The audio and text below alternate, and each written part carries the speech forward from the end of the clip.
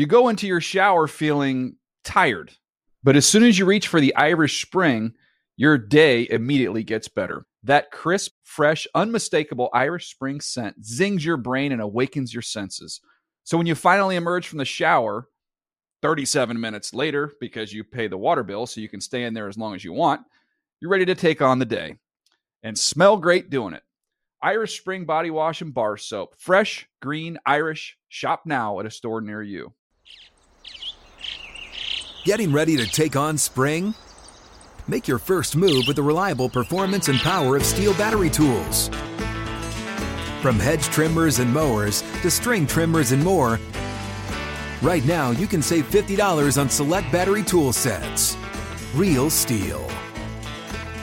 Offer valid on select AK system sets through June 16, 2024. See participating retailer for details. When you buy Kroger brand products, you feel like you're winning. That's because they offer proven quality at lower than low prices. In fact, we guarantee that you and your family will love how Kroger brand products taste, or you get your money back. So next time you're shopping for the family, look for delicious Kroger brand products, because they'll make you all feel like you're winning. Shop now, in-store, or online. Kroger, fresh for everyone. Whether you're a savvy spender maximizing your savings with cashback rewards, a thrifty rate watcher seeking the lowest interest, or a travel enthusiast looking for extraordinary perks, Kemba Financial Credit Union has a visa to complement your lifestyle and unique needs. Apply today at Kemba.org to unlock a limited-time 2% cash back on purchases and pay 0% interest on balance transfers for an entire year with a new visa from Kemba. You deserve a card that works for you. Restrictions apply. Offer ends June 30th, 2024. The Season with Peter Schrager is a production of the NFL in partnership with iHeartRadio.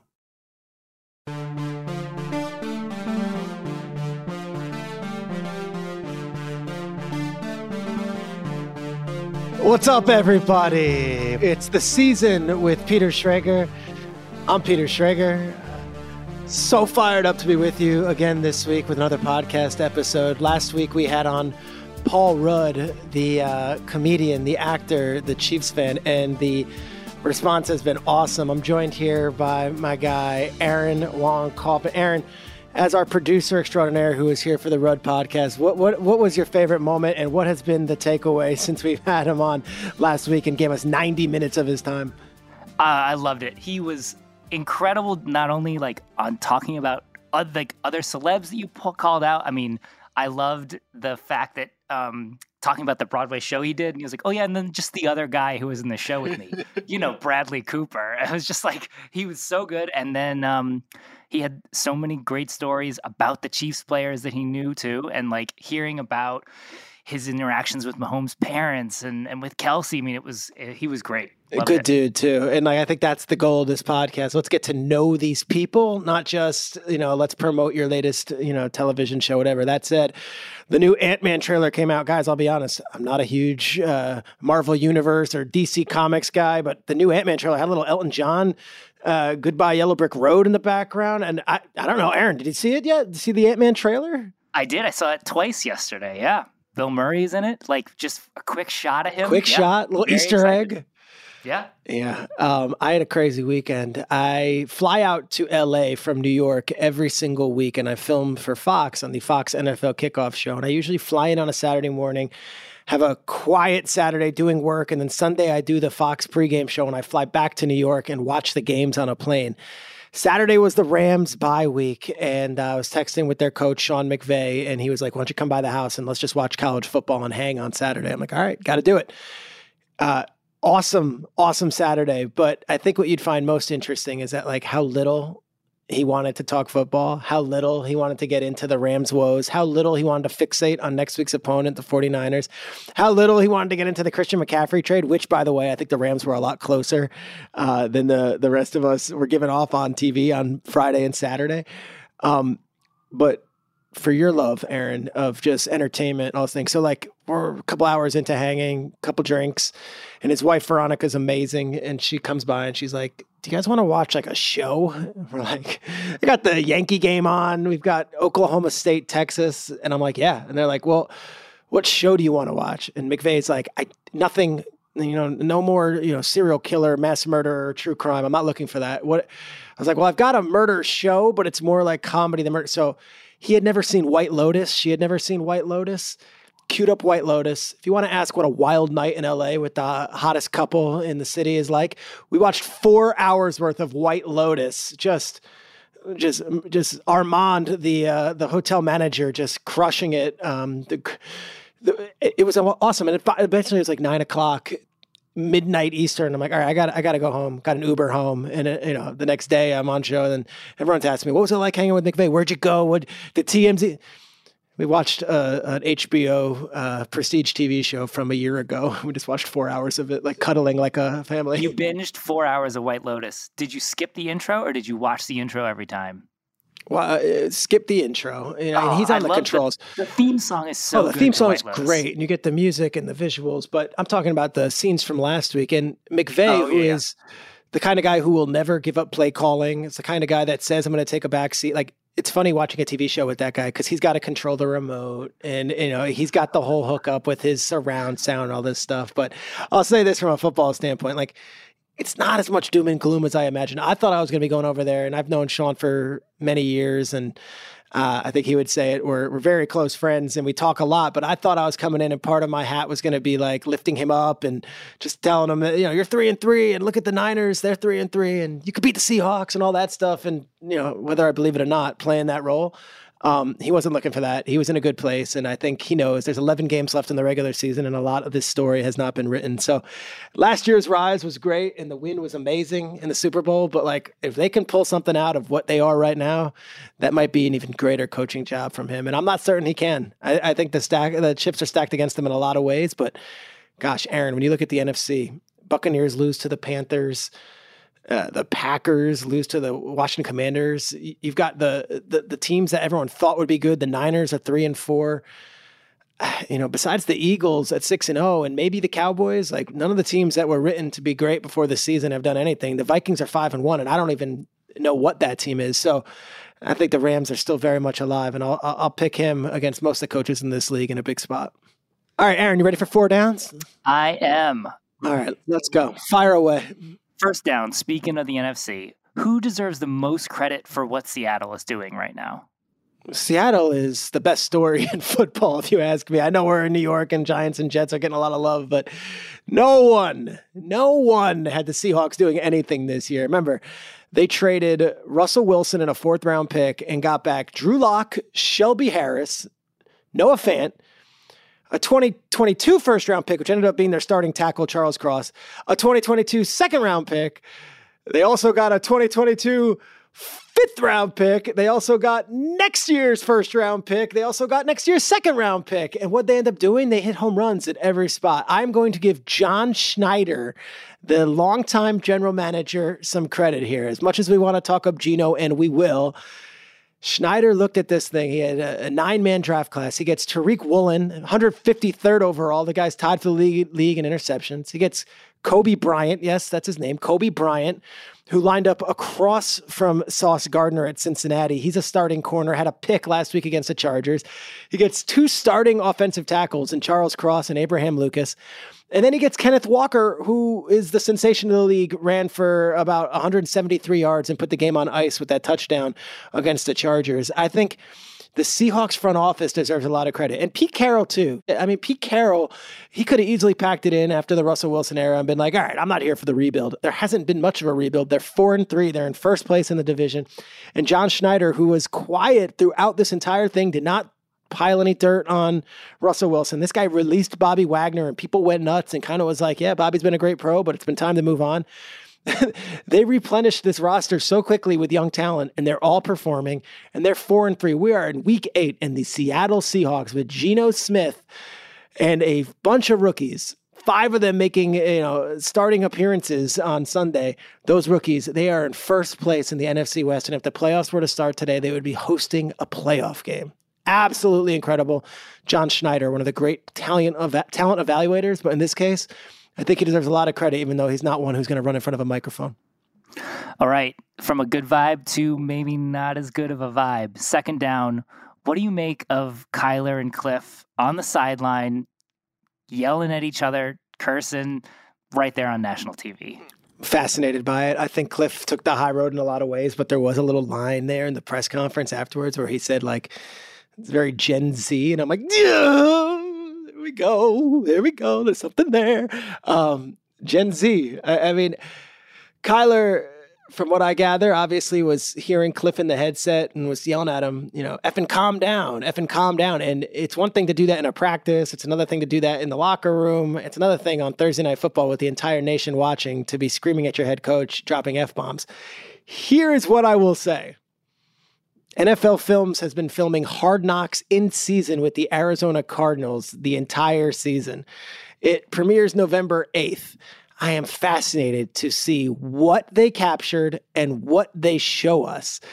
The cutting room floor stuff could be even more interesting because I think Cliff and Kyler, as much as Cliff drafted Kyler and as much as Kyler, has known Cliff since Cliff recruited him out of high school, I think that thing is not in a good place. And I think Kyler, in a lot of ways, people enjoyed seeing him show a little emotion, a little fire.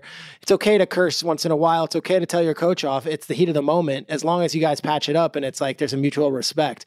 I'd love to know what's going on in that building from Monday to Saturday and not just on the Sundays. And I think Hard Knocks, the NFL producers, what are we doing if we're not capturing it all and showing us the real uncut stuff?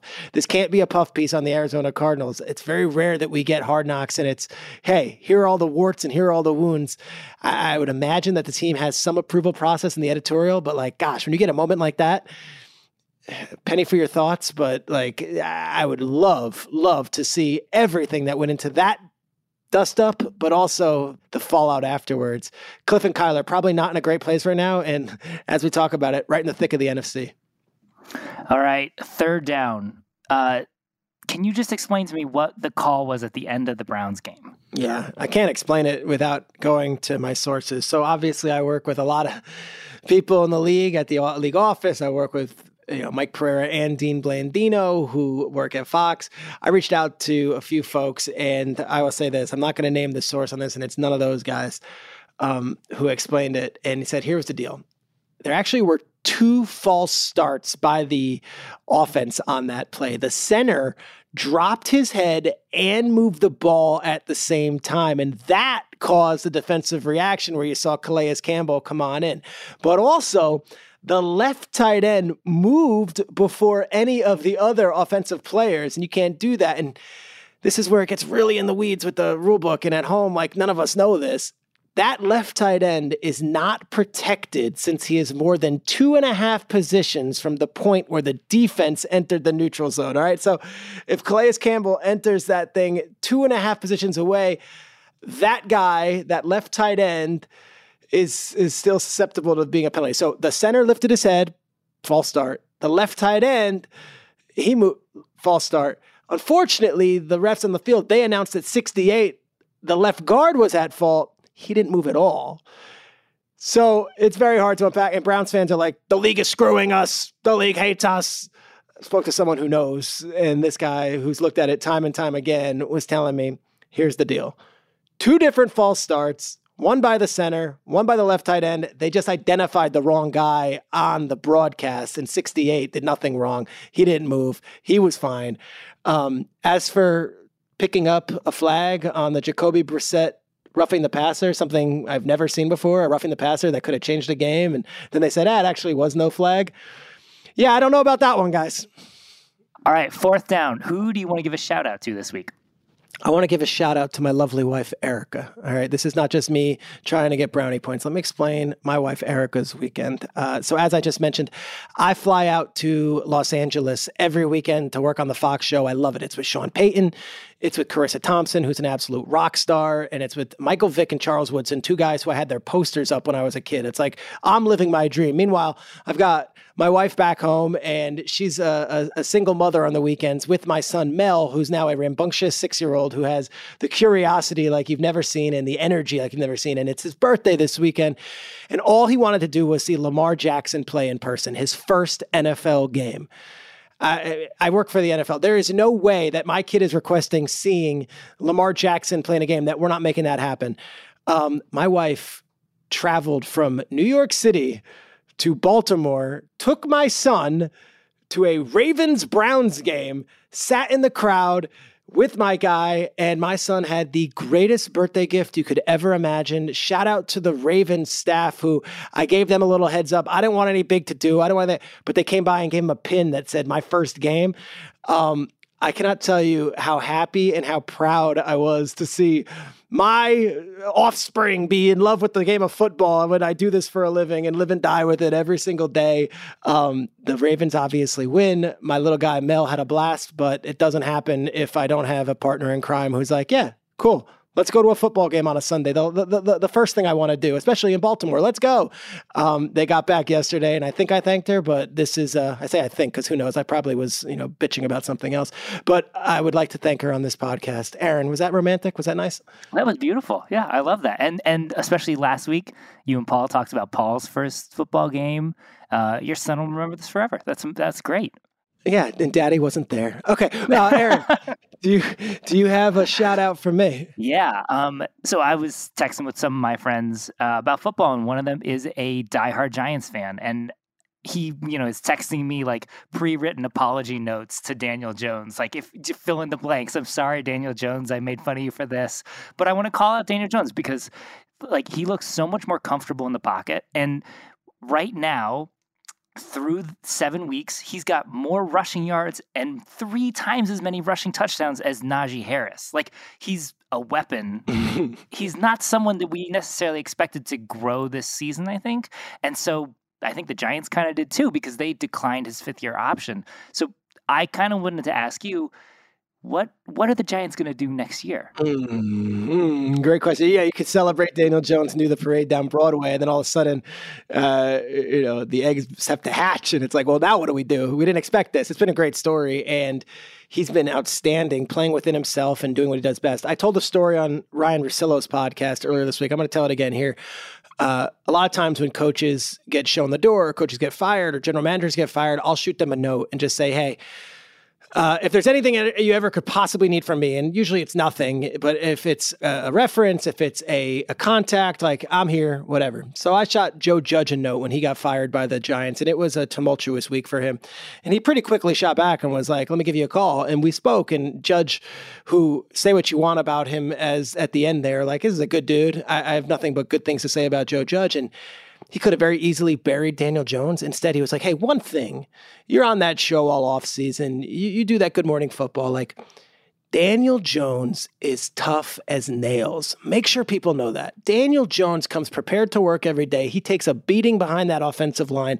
And this guy never complains, always prepared, always the right demeanor, never out of control, never calls anyone out, and doesn't get too down either. Like, I'm not sure it's going to work in New York. And this was, from Joe Judge, I think he wouldn't mind me saying this. He's like, but that dude's the real deal. And I remember being like, well, that's cool. Because like, you could have easily buried your former quarterback and said he wasn't good enough for us to win, but he didn't.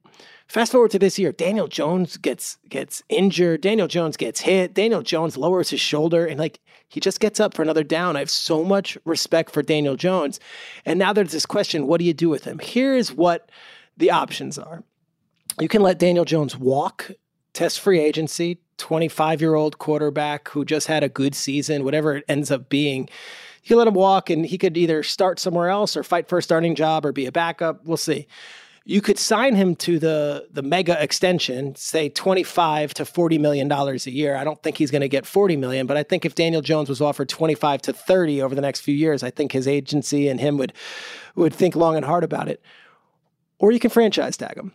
And franchise tagging him sounds like the move because it's a 1 year more commitment of like, all right, prove yourself. But the problem with franchise tagging him is that quarterbacks make so much money right now. It's the average of the top 5 salaries at the position. So if Russell Wilson and Kyler Murray and Aaron Rodgers are all making $40 million, and that means you might have to pay Daniel Jones $38 to $40 million a year if you franchise tag him for that 1 year. And then he can still leave the next year if he has an outstanding season because, well, unless you give him that long-term contract, he don't own the rights to him.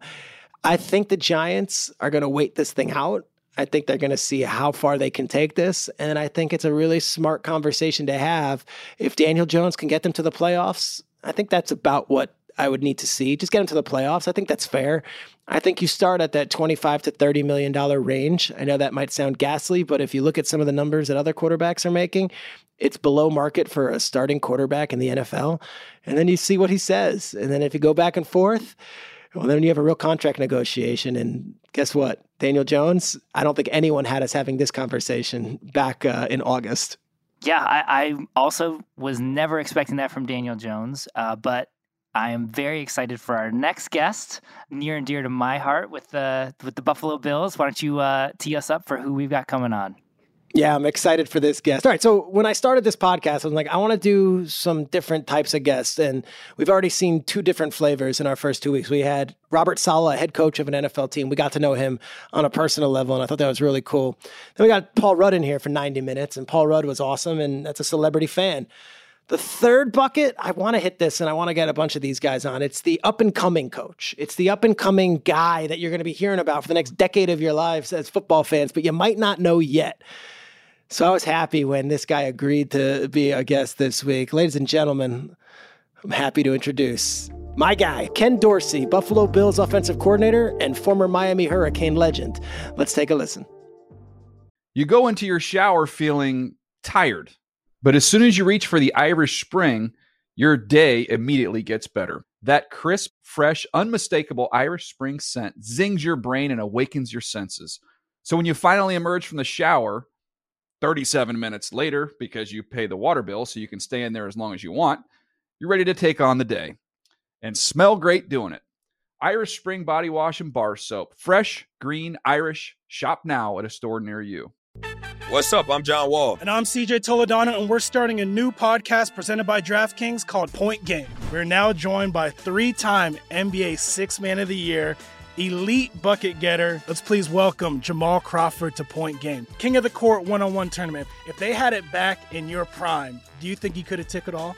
I'm going to be honest with you. I don't think I could have took it all, but I think I would have shocked a lot of people.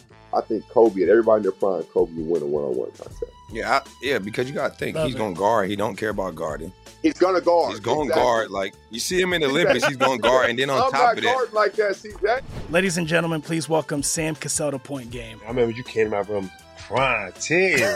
I mean, he was in a culture shock. And then he's going through withdrawals about winning. Remember what I told you? I said, OG, you think I can get paid and go back and play in college? You think they ain't it? Check out Point Game with John Wall and CJ Toledano on the iHeartRadio app, DraftKings YouTube, or wherever you get your podcasts. Okay. I love Walker Hayes. He's amazing. He's so fun, such a great entertainer. And that's why I'm so excited that JCPenney and country music singer-songwriter Walker Hayes are partnering together on a new limited-time men's collection for the everyday guy. The Walker Hayes for JCPenney collection is an upbeat playlist of instant classics with laid-back appeal and down-home vibes. As a dad of 7 kids, he knows exactly what fathers want and need when it comes to their style. This collection reflects his casually cool styles with outdoor-inspired details and versatile colors. Perfect for the guy living the t-shirt life or someone wanting some fresh options that feel just as good.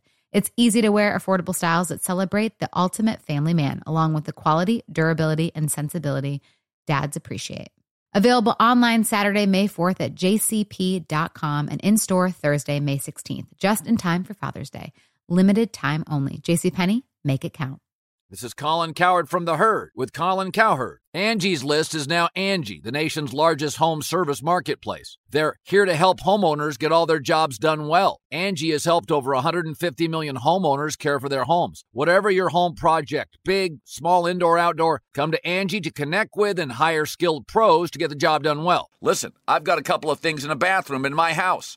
Got to get it fixed. I don't have time, and I'm not good at it. Angie is. With just a few taps on the app, you can have Angie tackle your home service project start to finish. With over 200,000 pros in their network, Angie makes it easy to research, compare, and hire pros to ensure a job done well. With 29 years of experience combined with new digital tools to simplify the process, Angie makes completing home projects really easy. It's your one-stop shop. Angie can help you find the best price for your project by comparing quotes from multiple pros in just a few taps, or book services at an upfront price based on local data. They get the difficulties that can come with home projects. They get it. Why not make it as simple as possible? Get started at Angie.com. That's ANGI.com, or download the app today.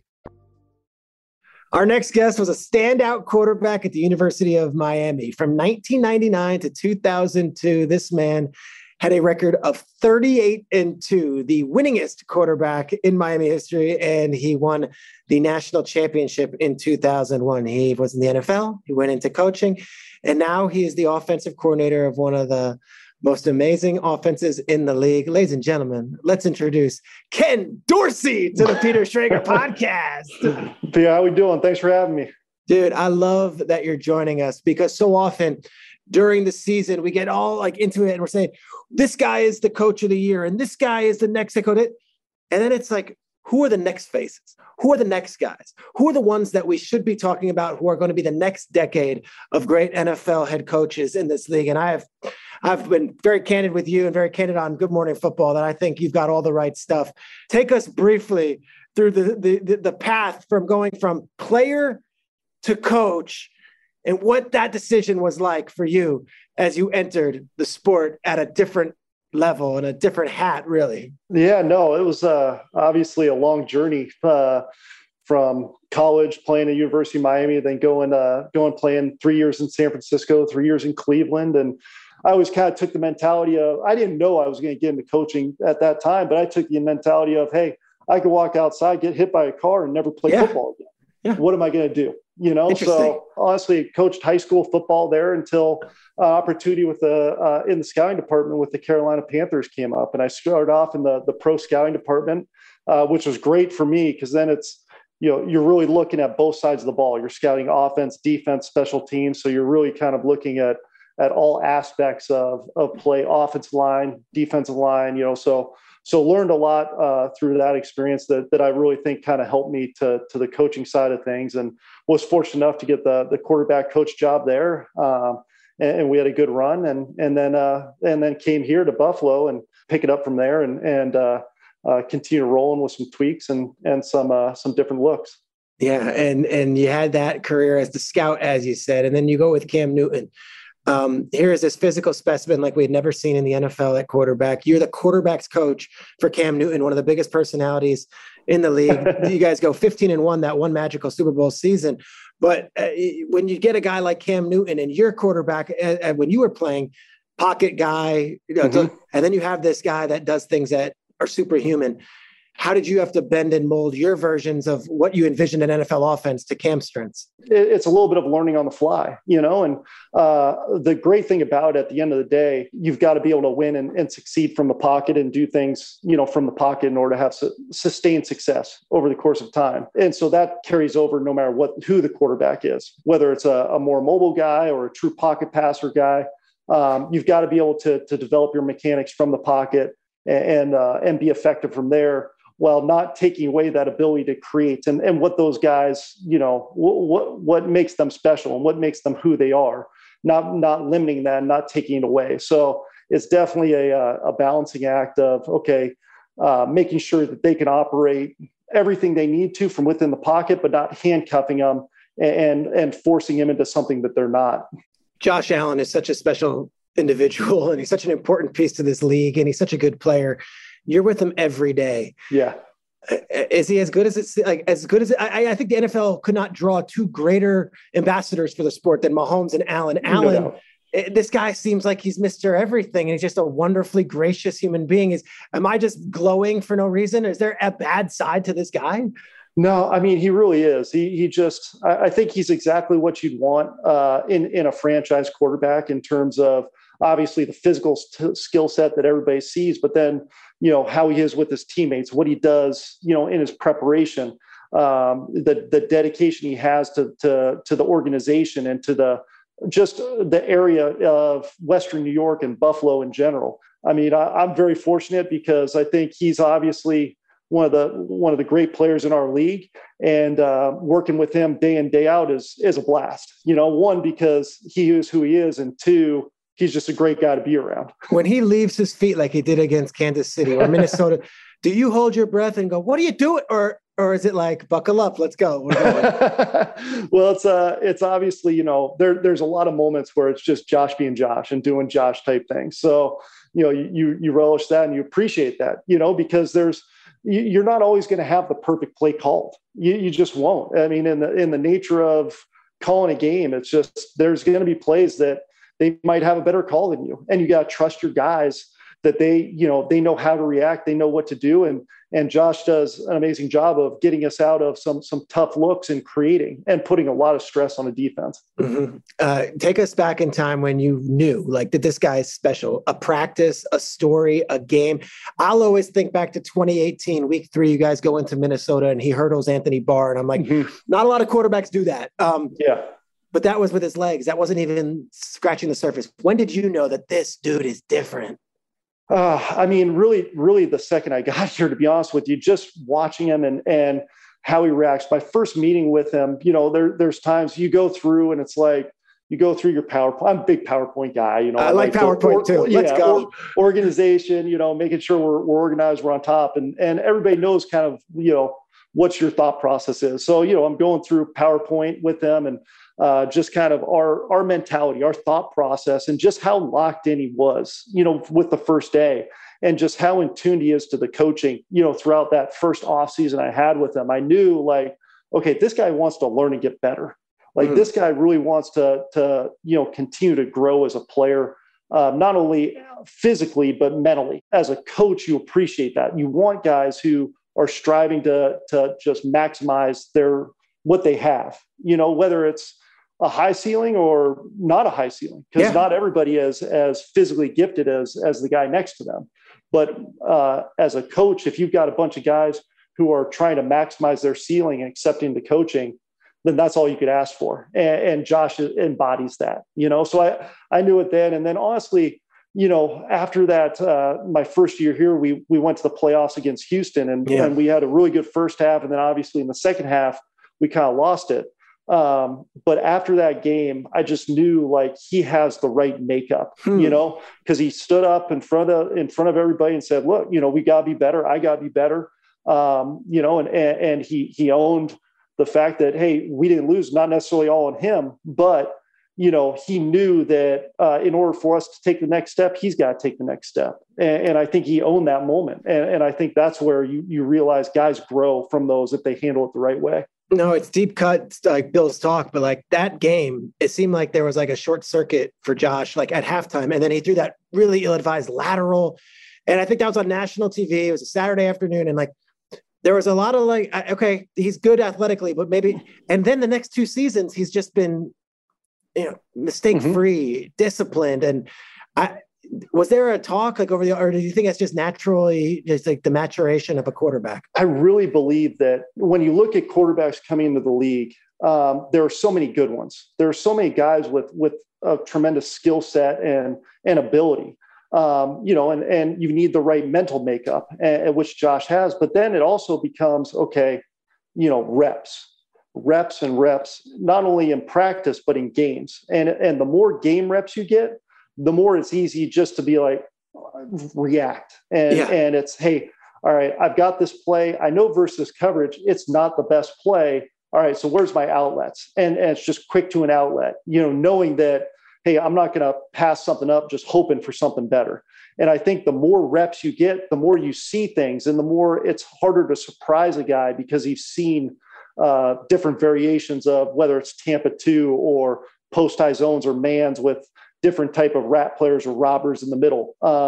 You've seen these different things. So less surprise you and you're quicker to react to things. And the quicker you are to react, the quicker the ball comes out, the more stress you put on a defense. And I think you see that in the maturation of guys, all those older quarterbacks who have been able to stay in the league for so long. They get back, they hit that 5th step and they're dropping, bam, the ball's coming out. It's either a check down or they're ripping a seam or something like that. But it's because they know on this play versus this coverage, I've got a shot at this, or I don't have a shot at this, so they can eliminate that and move on. Well, it's like, people laugh about how much money Chase Daniels made in this league, or your guy, Case Keenum. And these guys will always have Josh McCown. There's a reason. They're great in the locker room. They're great in the quarterback's room. They're also reliable when you put them in. They're not going to cost you a game. That was Drew Stanton for years. Drew Stanton always had a spot on an NFL roster. Take us through your quarterback room, because I know it's not just you're in that room. Now Joe Brady is in that room as well. What's it like? What's the dynamic? Case, Josh, Joe, you, and I think Barkley might be in there too. That's there. Yeah. I mean, this is a cool room. What do we got? It really is. And that's the great thing about it. You've got Josh, obviously, with his experiences, but you got a group of guys with tremendous experience, and been through a lot of things. I mean, obviously Bark had been here and then left and then came back, and we played him like 3 or 4 times last year alone. Like, he kept bouncing around and ended up on teams that we were playing.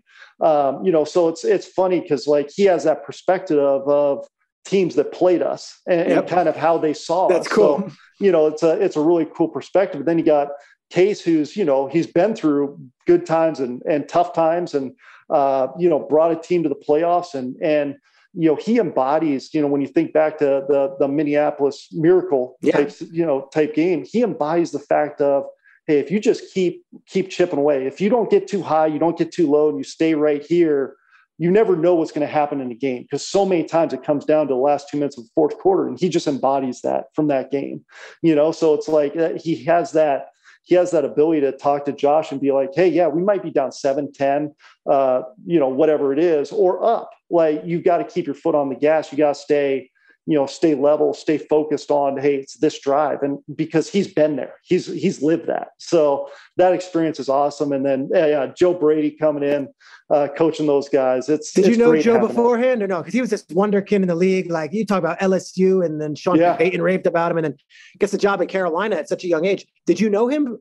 So we, just through coaching ranks and getting to know him, combine and all that stuff, it's and that's where those things are so beneficial, because you never know kind of how things unfold throughout the league. So obviously it didn't work out for him in Carolina, and it's lucky for us because he brings this great knowledge of just the things they've done in New Orleans and the things that he did obviously at LSU and then took with him. So, I mean, it's great. And the thing that's really beneficial for us is what we wanted to do this offseason with the coaching staff is we have our system and what we've run for multiple years, but it's really helped prevent us from being stale by bringing in guys. Sprinkle in some new stuff. Yeah. From outside the system who haven't necessarily been there, whether it's a Joe Brady or an Aaron Cromer who hadn't been in the system before. It really has kind of infused some newness, some new ideas, which, helps those guys in the off season too, of like, okay, it's not the same old stuff. It's something new, something that they could say and tangible, where you can look at and say, look, this is why we're doing it and why it's going to help us win. And then it's like, okay, that makes sense. And we could buy into this. Bro, that's such a good take, because week 1, you guys play the Rams, and it's like Super Bowl champions versus a team that everyone's hot on.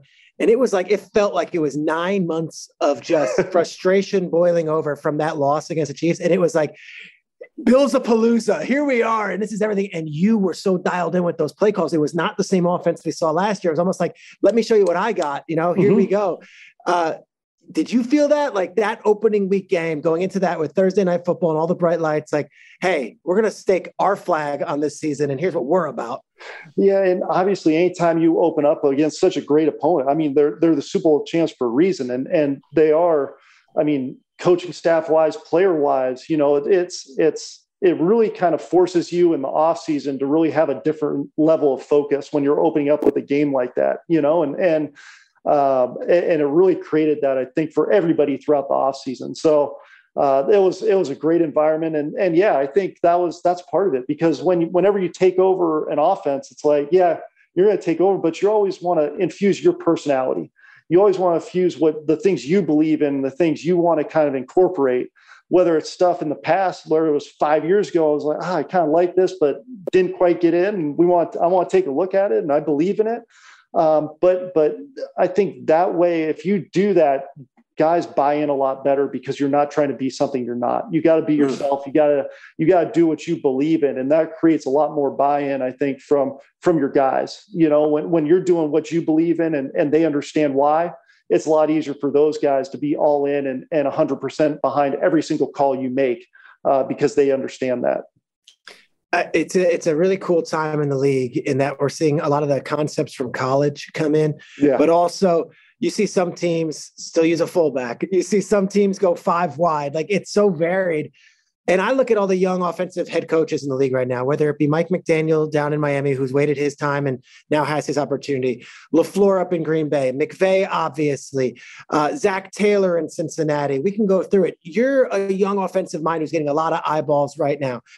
If you're talking to other coaches, and a lot of the listeners to this are, coaches within the NFL, but young coaches at the youth level, how do you just hang tight, be patient, and know that your time is going to come? What is your message? Because now you're the OC of the number 1 offense in the league. And it's like everyone's talking about Ken Dorsey as this great offensive mind, but it did not happen overnight. You earned your seat at the table over years of grinding it out, different jobs. What's your message to someone who might be kind of hitting that wall right now? It's a great question. And everybody has dreams and aspirations. I go back to college a little bit in my mind on this. And in college, obviously we had a great run, and everybody wanted to ask, like, okay, do you think what round do you think you're going to get drafted? Okay, what do you think you should win the Heisman Trophy and all this stuff? And my mentality has always been, if the team has success, all that other stuff takes care of itself. The only thing that matters to me is the team success, because if I'm focused on those things and the team wins and I maybe miss out on that opportunity, but I'm so locked in on the team and we win because of that, I can live with myself. What I can't live with is if I'm worried about this other stuff and I'm not 100% focused on the team, and all of a sudden we lose a game that maybe cost us a chance to be in the national championship. That I couldn't live with. I wouldn't be able to live with myself. So if I miss out on something because I'm 100% focused and committed to our team's success, then I can live with that. I love that answer. We, not me. I know McVay has that plastered all over in Los Angeles. That's their whole facility, is we, not me. And after you get a little success, and the Rams did have a lot of success, and there starts to be a little, now we go to Buffalo. We're starting to see some guys get a little recognition. How do you keep them humbled, Josh included? How do you keep them humbled that, hey, we haven't done squat yet? Well, I think it's one, what Sean and Brandon have been able to do, bring in the right people. I mean, this is as good of as a team I've been around in terms of, one, bring in talented guys, but then also tremendous people, guys who are, committed to each other, committed to one common goal, and I think that's just through character and through bring in people that fit the culture in which those guys and us and as an organization are trying to build. I think that's huge. And then at the same time, our guys understanding, look, I mean, we haven't won anything yet. I mean, it's such a week to week league. We've got to be so focused on this week and the right now. Because if you don't take that mindset, then you're not going to have the sustained success that you want, because you're constantly looking ahead or you're constantly looking back.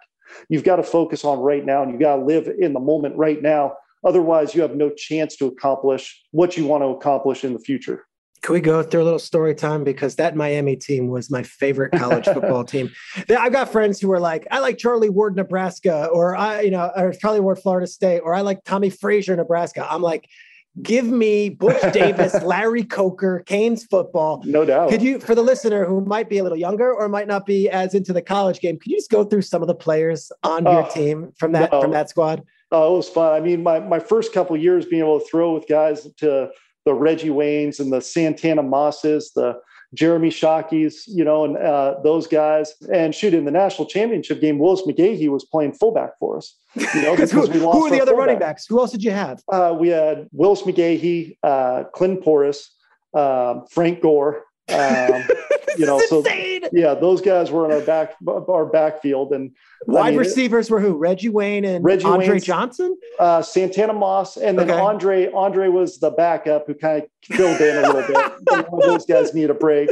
We had a guy named Andre King, who was our slot receiver, who played in the league. Tight end was Shockey and Winslow, or just Shockey? Well, so Kellen came in as a wide receiver. Played wide receiver early on. And then when Shockey left, moved to tight end. So I had Kellen my senior year. And then on defense, it was a whole other, you had the Ed Reeds and the Sean Taylors and Vince Wilforks, Mike Rumpf and Philip Buchanan, who were first round corners, Jonathan Vilma, Dan Morgan. I mean, it's when you look back at like those games and you see kind of like a team picture, it really is ridiculous and just unbelievably special kind of what that group was able to put together. And honestly, the thing I really learned from it too was those guys like Ed Reed didn't come in as like Ed 5-star. Yeah. Yeah. You know what I mean? Like he came in as a freshman, like every other freshman. What made Ed Reed was, one, the amount of work it took. And then two, the culture in which was built of just the competition. And every day it was a knockdown, drag out practice. Like every day, like it was a mission in my life to beat Ed Reed, you know, and get them on something and score touchdowns against that defense. Like it was just a competitive atmosphere that really drove a mentality of constantly getting better every single day. Your best Jeremy Shockey story in 60 seconds. What do you got? Oh man. Well, obviously like the one thing that always sticks out to me is just, Larry Coker comes up to me and he goes, "Hey, you know, we got this guy coming in from Ada, Oklahoma, small town, you know, and I don't know how well he's going to fit in. How's he going to adjust? You know, yeah, how's he going to adjust everything?" It was Jeremy Shockey, and needless to say, he fit in just fine in the Miami area and on that team. So he didn't have any issues. Sean Taylor memories? Anything that sticks out?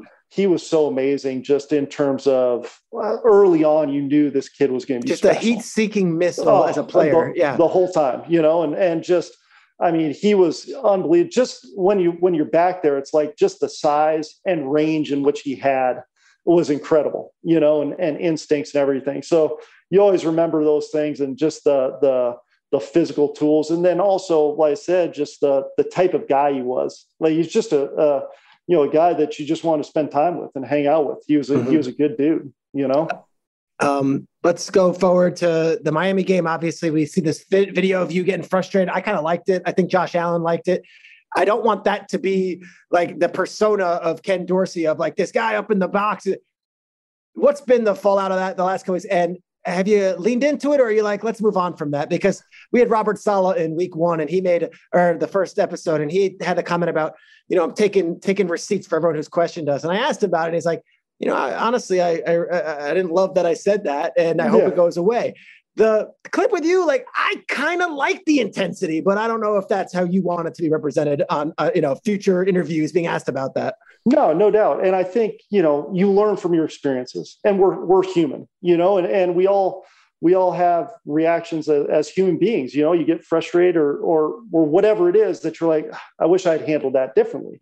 You know, and that's one of them. And when you're in the course of a game like that and you're playing, you know, your guys are giving you, you know, their heart and soul out on the field, you know, and every single ounce of everything they have, you know, and you're playing 90 plays in that heat and you're losing guys and other guys are having to step in and perform at a high level in which they did. You know, you're committed to your guys and you're, you know, you love those guys and you appreciate everything they're doing for you. So, you know, at the time, it's like when the game ends and you lose in a tough way, you're frustrated, you're upset, and you know, but you learn from it, and you're like, okay, I need to make sure I handle this in a different way. But at the same time, you're never going to take the burning desire to win out of the game for yourself. That's what I loved about it. And you didn't swear on camera. I was like, I kind of liked it. I'm like, all right, this Bills team and that coach up there, they're pissed they lost that way, and like that's something I think every fan can appreciate. No, yeah. And I think, you know, it's like any sport. You see it in all sports, whether it's an NBA coach getting ejected from a game or a baseball manager getting ejected, whatever it is.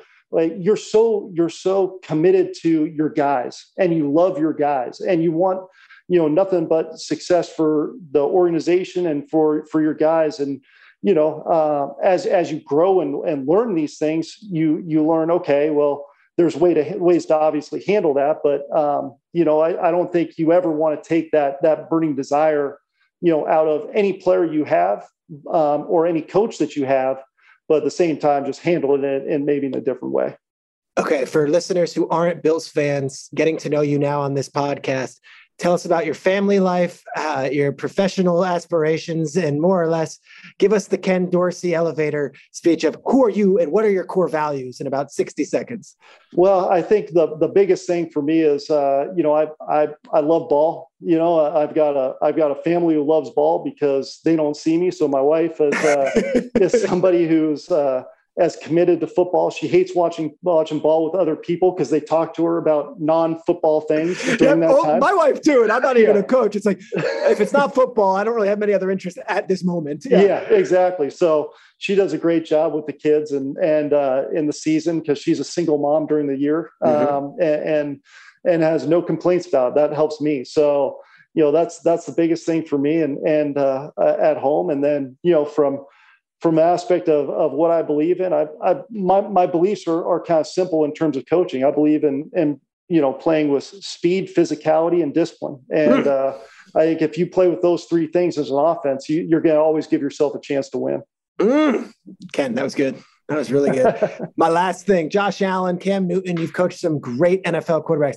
Do they have any idea what a badass you were in college? Like, do they know? do they ever go back, like to Cam Newton coming in as MVP and all this stuff? Does he look back and be like, yo, coach, you're pretty damn good yourself? Like, do they know? Do these young guys know? I think they're getting less and less aware, but Josh likes to give me a hard time about it and everything. He likes to joke. He likes to go around telling anybody who talks to an interview or whatever that I just basically walk around with a stamped on my forehead that I was 38-2 as a college starter. Stat. Oh yeah, like I just go around. Just that's the first thing when I introduce myself. Hi, I'm Ken Dorsey. I was 38-2 as a starter in college. I feel like 25 years ago, I was Al Bundy, Polk High School. Let's go. Exactly right. Yeah. Exactly right. But I think they kind of, it's the age of the internet and obviously social media and everything. So they can look up anything. So I think anytime, you're new, they automatically just Google you to see what you're all about. Awesome. Well, you're all about ball and you're all about winning football right now. I just wanted to thank you so much during the season coming on our podcast. And Ken, I'm just wishing you the best of luck. You're a great dude and you're really well respected around the league. And I hope that the listeners get a glimpse right now from this podcast of what a great guy you are. Thanks for joining, man. No, I appreciate you having me. Thank you. So good. Ken Dorsey, offensive coordinator of the Buffalo Bills and a 38-2 starter in college. Don't ever forget it. Thanks, That's right. You go into your shower feeling tired, but as soon as you reach for the Irish Spring, your day immediately gets better. That crisp, fresh, unmistakable Irish Spring scent zings your brain and awakens your senses. So when you finally emerge from the shower, 37 minutes later, because you pay the water bill so you can stay in there as long as you want, you're ready to take on the day and smell great doing it. Irish Spring Body Wash and Bar Soap. Fresh, green, Irish. Shop now at a store near you. What's up? I'm John Wall. And I'm CJ Toledano, and we're starting a new podcast presented by DraftKings called Point Game. We're now joined by three-time NBA Sixth Man of the Year, elite bucket getter. Let's please welcome Jamal Crawford to Point Game. King of the Court one-on-one tournament. If they had it back in your prime, do you think you could have took it all? I'm going to be honest with you. I don't think I could have took it all, but I think I would have shocked a lot of people. I think Kobe and everybody in their prime, Kobe would win a one-on-one contest. Yeah, because you got to think he's going to guard. He don't care about guarding. He's going to guard. He's going to guard. Like, you see him in the Olympics, he's going to guard. And then on top of that. I'm not guarding like that, CJ. Ladies and gentlemen, please welcome Sam Cassell to Point Game. I remember you came to my room crying, tears, crying. I mean, he was in a culture shock. And then he's going through withdrawals about winning. Remember what I told you? I said, OG, you think I can get paid and go back and play in college because it ain't it? Check out Point Game with John Wall and CJ Toledano on the iHeartRadio app, DraftKings YouTube, or wherever you get your podcasts. Okay. I love Walker Hayes. He's amazing. He's so fun, such a great entertainer. And that's why I'm so excited that JCPenney and country music singer-songwriter Walker Hayes are partnering together on a new limited-time men's collection for the everyday guy. The Walker Hayes for JCPenney collection is an upbeat playlist of instant classics with laid-back appeal and down-home vibes. As a dad of 7 kids, he knows exactly what fathers want and need when it comes to their style. This collection reflects his casually cool styles with outdoor-inspired details and versatile colors. Perfect for the guy living the t-shirt life or someone wanting some fresh options that feel just as good. It's easy to wear, affordable styles that celebrate the ultimate family man, along with the quality, durability, and sensibility dads appreciate. Available online Saturday, May 4th at jcp.com and in-store Thursday, May 16th, just in time for Father's Day. Limited time only. JCPenney, make it count. This is Colin Cowherd from The Herd with Colin Cowherd. Angie's List is now Angie, the nation's largest home service marketplace. They're here to help homeowners get all their jobs done well. Angie has helped over 150 million homeowners care for their homes. Whatever your home project, big, small, indoor, outdoor, come to Angie to connect with and hire skilled pros to get the job done well. Listen, I've got a couple of things in a bathroom in my house. Got to get it fixed. I don't have time, and I'm not good at it. Angie is. With just a few taps on the app, you can have Angie tackle your home service project start to finish. With over 200,000 pros in their network, Angie makes it easy to research, compare, and hire pros to ensure a job done well. With 29 years of experience combined with new digital tools to simplify the process, Angie makes completing home projects really easy. It's your one-stop shop. Angie can help you find the best price for your project by comparing quotes from multiple pros in just a few taps, or book services at an upfront price based on local data. They get the difficulties that can come with home projects. They get it. Why not make it as simple as possible? Get started at Angie.com. That's ANGI.com, or download the app today. All right, so from one place where things are going great right now, Buffalo, and everyone's feeling themselves and the offense is awesome, to another where I don't know what to say. Tampa Bay, this might be the least entertaining team in football right now. I don't know what's going on with Tom Brady. They lose to the Carolina Panthers, a team that had a lot of spirit, but certainly if you look at the rosters, did not have the same caliber of skill position players and talent to go up there and just absolutely beat them last week.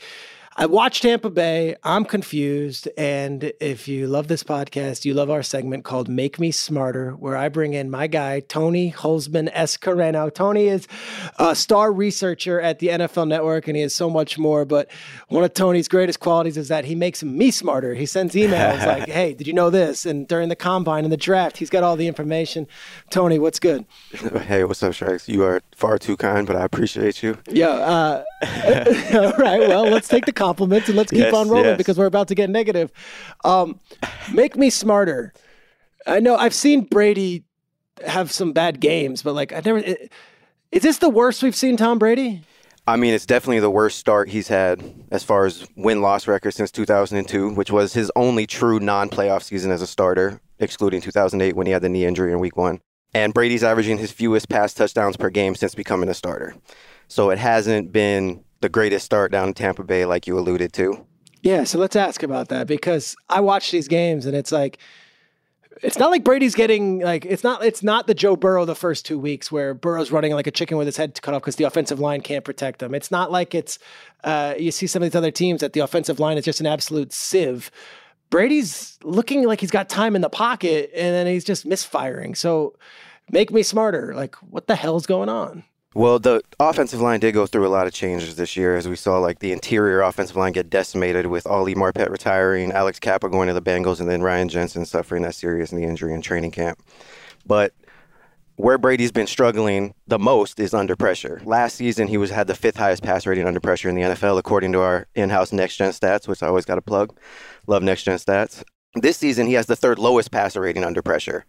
He literally, if he threw every one of his passing attempts under pressure into the stands, he would have the same passer rating that he has right now. So it hasn't been going great under pressure for Brady. Wow. So what is that? Give us the numbers. Like, if you throw only incompletions, you have a passer rating of 39.6.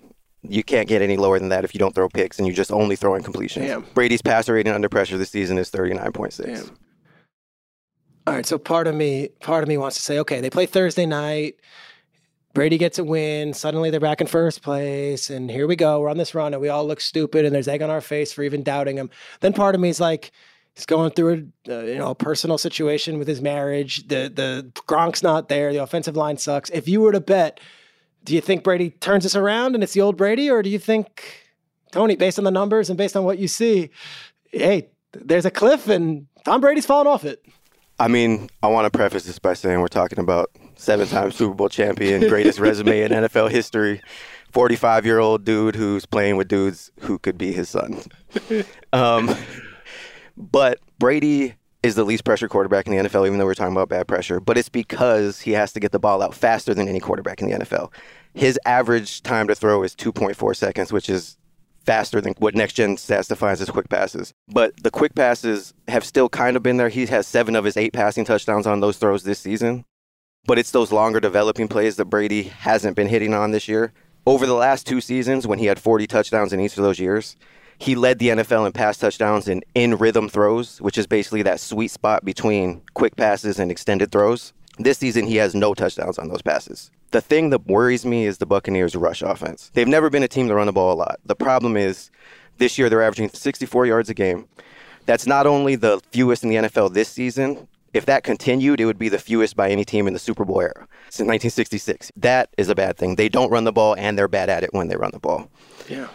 This has also contributed to their third down percentage being down by like 10 points this year. Huge. I mean, if you can't run the ball, you can't get ahead of the chains. Like, it's harder in the NFL when you have third and long. Those things are definitely concerning me, but I will say this. I'm never going to root against Tom Brady. No, I've done it before. Rooting. Not rooting. Are you picking against him? Forget rooting. I don't care about your fandom. Yeah, I missaid that. I'm not even a Patriots fan. But I'm not ever betting against Tom Brady. Got it. Turning it around, because we've all bet against him before and saw him in 2019. Like, is it over? Yep. Like, is it over? And then he won a Super Bowl. There was an America's game. I guess it must have been the 2019 team when they beat the Rams. And half of that America's game series is just me and Nate Burleson crapping all over the Patriots. And then like they would cut to us on Good Morning Football and then show them like rallying and winning. And I was like, oh, thanks, NFL Films. Way to put me in a good spot. I'm not doubting Brady either, but 7 weeks is a pretty good sample size. I'll check in after 10 weeks. If it doesn't get going, I don't think it's suddenly going to magically happen. For sure. Thanksgiving is like that line of what team are you? Who are you this year? Yeah. There's a big matchup with Lamar coming up, which is 2 quarterbacks who should probably be better in the win-loss record than they are this season. Yeah. Tony, you always win. Thank you for making me smarter. I appreciate you for having me, Sharks. For real, I really do. Every week on this podcast, I'm going to bring on one of my personal friends, either someone in the NFL world or someone that is like a real friend, a guy that I've known since high school or college, and they're going to give me a take. And this particular one is one of my best friends, Noah. Noah and I went to college together at Emory University. Noah was like the first guy I met on campus. He was a Jersey Shore guy just like me. We were living in Atlanta. We had no idea what was going on down there, and we have been best friends ever since. Noah listened to the Paul Rudd podcast, and he heard something that he had to respond to. Let's toss to Paul Rudd last week talking about Aaron Judge's 61st home run ball and what happened to it. Sarah, speaking of Sarah's, Sarah Walsh? Yeah, whose husband caught the ball. Yes, Matt Bushman. Matt Bushman, to just give the ball back. Do we have to tell the story? Okay, so here's what happened. Sarah Walsh, who's an announcer on NFL Network, a reporter, she's great.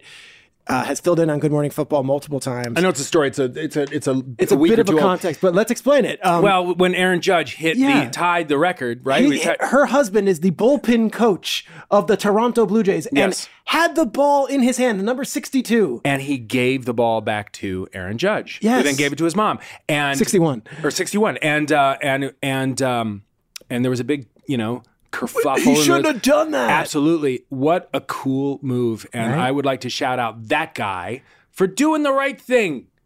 Way to go.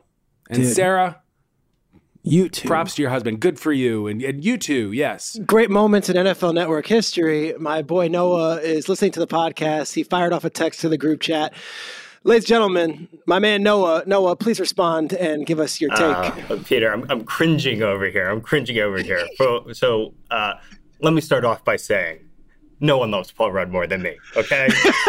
No one loves Paul Rudd more than me, all right? His work as Josh in Clueless, I mean, an aspiring lawyer that, gets the girl. It's sung to you. I mean, as a lawyer myself, he made being a lawyer an attractive thing to be for every woman that came of age in the 1990s, and I am forever grateful for that, okay? I love Paul Rudd. But However, in talking about this home run ball, okay, he used 2 words in that clip you played that really stuck in my craw, okay? And those 2 words were right thing. Okay, he said that Bushman did the quote right thing. I would like to shout out that guy for doing the right thing. Now, maybe for Ant-Man or a former MLB star married to one of your NFL colleagues, they can give away a $2 million lotto ticket, and it's the right thing to do. But for me, and you know me, Peter, I'm a man of the people. If anything, a man of the people. A man of the people. Okay, you speak for the common man. The common man, and what I'm worried about is when it's not Phoebe's boyfriend that gets the ball here, but it's some some kid, some average Joe who gets the next valuable ball. Is this innocent person? Is this Joe the plumber going to be harassed and harangued? The plumber, because he didn't do the, quote, right thing, okay? So I'm looking out for the people, and you know that about me. I do think that, like, here we are, we're all Pollyanna here. I don't care how much money, Bushman and Walsh have as a collective, as a couple. You gave away $1 million right there. You just gave away, for what, for his mommy to have it? Exactly. It's a crazy thing to do. I mean, Judge is obviously... He's obviously doing okay for himself, we can say. But let me ask you a question, Peter. When you were a kid, you'd go to baseball games, I assume, every now and then. Sure, and yeah. Would you maybe take your baseball gloves, your mitt Bring to the game? mitt. You bring the mitt. And why would you bring the mitt? Why would you? Because Bring you the want mitt the to game? ball. You want the ball. Just in case there's a ball, you go to the game with a dream that you're going to catch that ball. Okay. You do that because there's a social contract that we've all entered into when we go to with the MLB, that when you catch that ball, it is your ball. Imagine being a kid, go to the game, you catch that ball, and all of a sudden now Paul Rudd has told the world it's the right thing. You got to give it back. I can't stand for that, Peter. You know that. I'm gonna go one step further. Last year, Mike Evans catches a touchdown pass and throws it into the stands. And the guy in the stands gives it back to the Buccaneers, and in exchange gets like a signed Tom Brady jersey. And everyone's like, well, that was a good story. You and I were texting then. You were outraged at that guy. Yeah, I see it all the time, Peter, and I don't like it. I don't like it. Listen, if you want to give it back, that's your prerogative. I'm going to question you. I may not trust you with my finances if you're making those decisions. That's up to you. But yeah, like if it's me, listen, I'm taking the $2 million, okay? And I'll go to my grave having not done the right thing in Paul Rudd's eyes, okay? I'll live with it. You're right. The Marvel Universe might make it a different decision for some people, but I'm with you, man.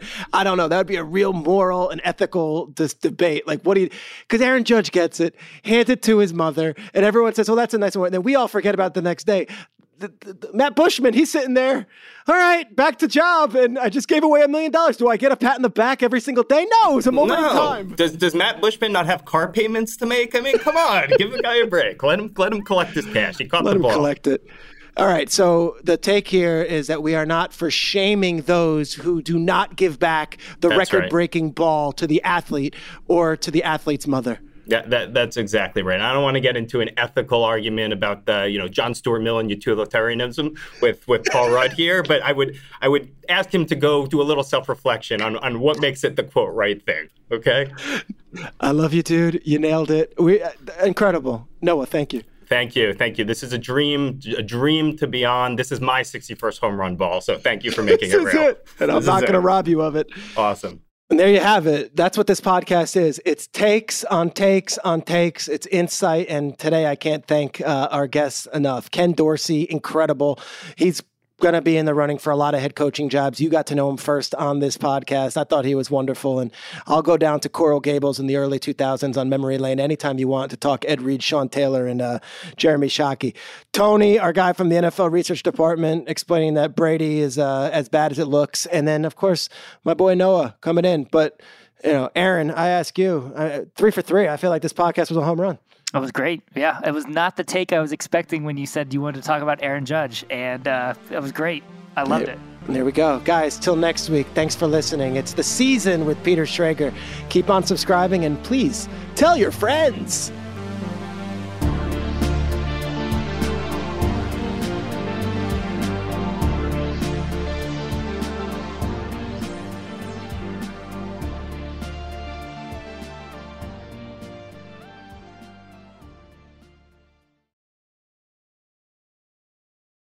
The Season with Peter Schrager is a production of the NFL in partnership with iHeartRadio. For more podcasts from iHeartRadio, visit the iHeartRadio app, Apple Podcasts, or wherever you get your podcasts. You go into your shower feeling tired, but as soon as you reach for the Irish Spring, your day immediately gets better. That crisp, fresh, unmistakable Irish Spring scent zings your brain and awakens your senses. So when you finally emerge from the shower 37 minutes later, because you pay the water bill so you can stay in there as long as you want, you're ready to take on the day and smell great doing it. Irish Spring Body Wash and Bar Soap. Fresh, green, Irish. Shop now at a store near you. Getting ready to take on spring? Make your first move with the reliable performance and power of Steel battery tools. From hedge trimmers and mowers to string trimmers and more, right now you can save $50 on select battery tool sets. Real Steel. Offer valid on select AK system sets through June 16, 2024. See participating retailer for details. Whether you're a savvy spender maximizing your savings with cashback rewards, a thrifty rate watcher seeking the lowest interest, or a travel enthusiast looking for extraordinary perks, Kemba Financial Credit Union has a visa to complement your lifestyle and unique needs. Apply today at Kemba.org to unlock a limited time 2% cash back on purchases and pay 0% interest on balance transfers for an entire year with a new visa from Kemba. You deserve a card that works for you. Restrictions apply. Offer ends June 30th, 2024. Hey guys, back at the playground again, huh? Yep. You know what this playground could use? A wine country. Heck yeah, and some waves so we could go surfing. Oh, yeah. Love that. A redwood forest would be cool. I'm in. Ski slopes. Let's do it. Can a girl go shopping? Yeah, baby. Wait! Did we just invent California? Discover why California is the ultimate playground at visitcalifornia.com.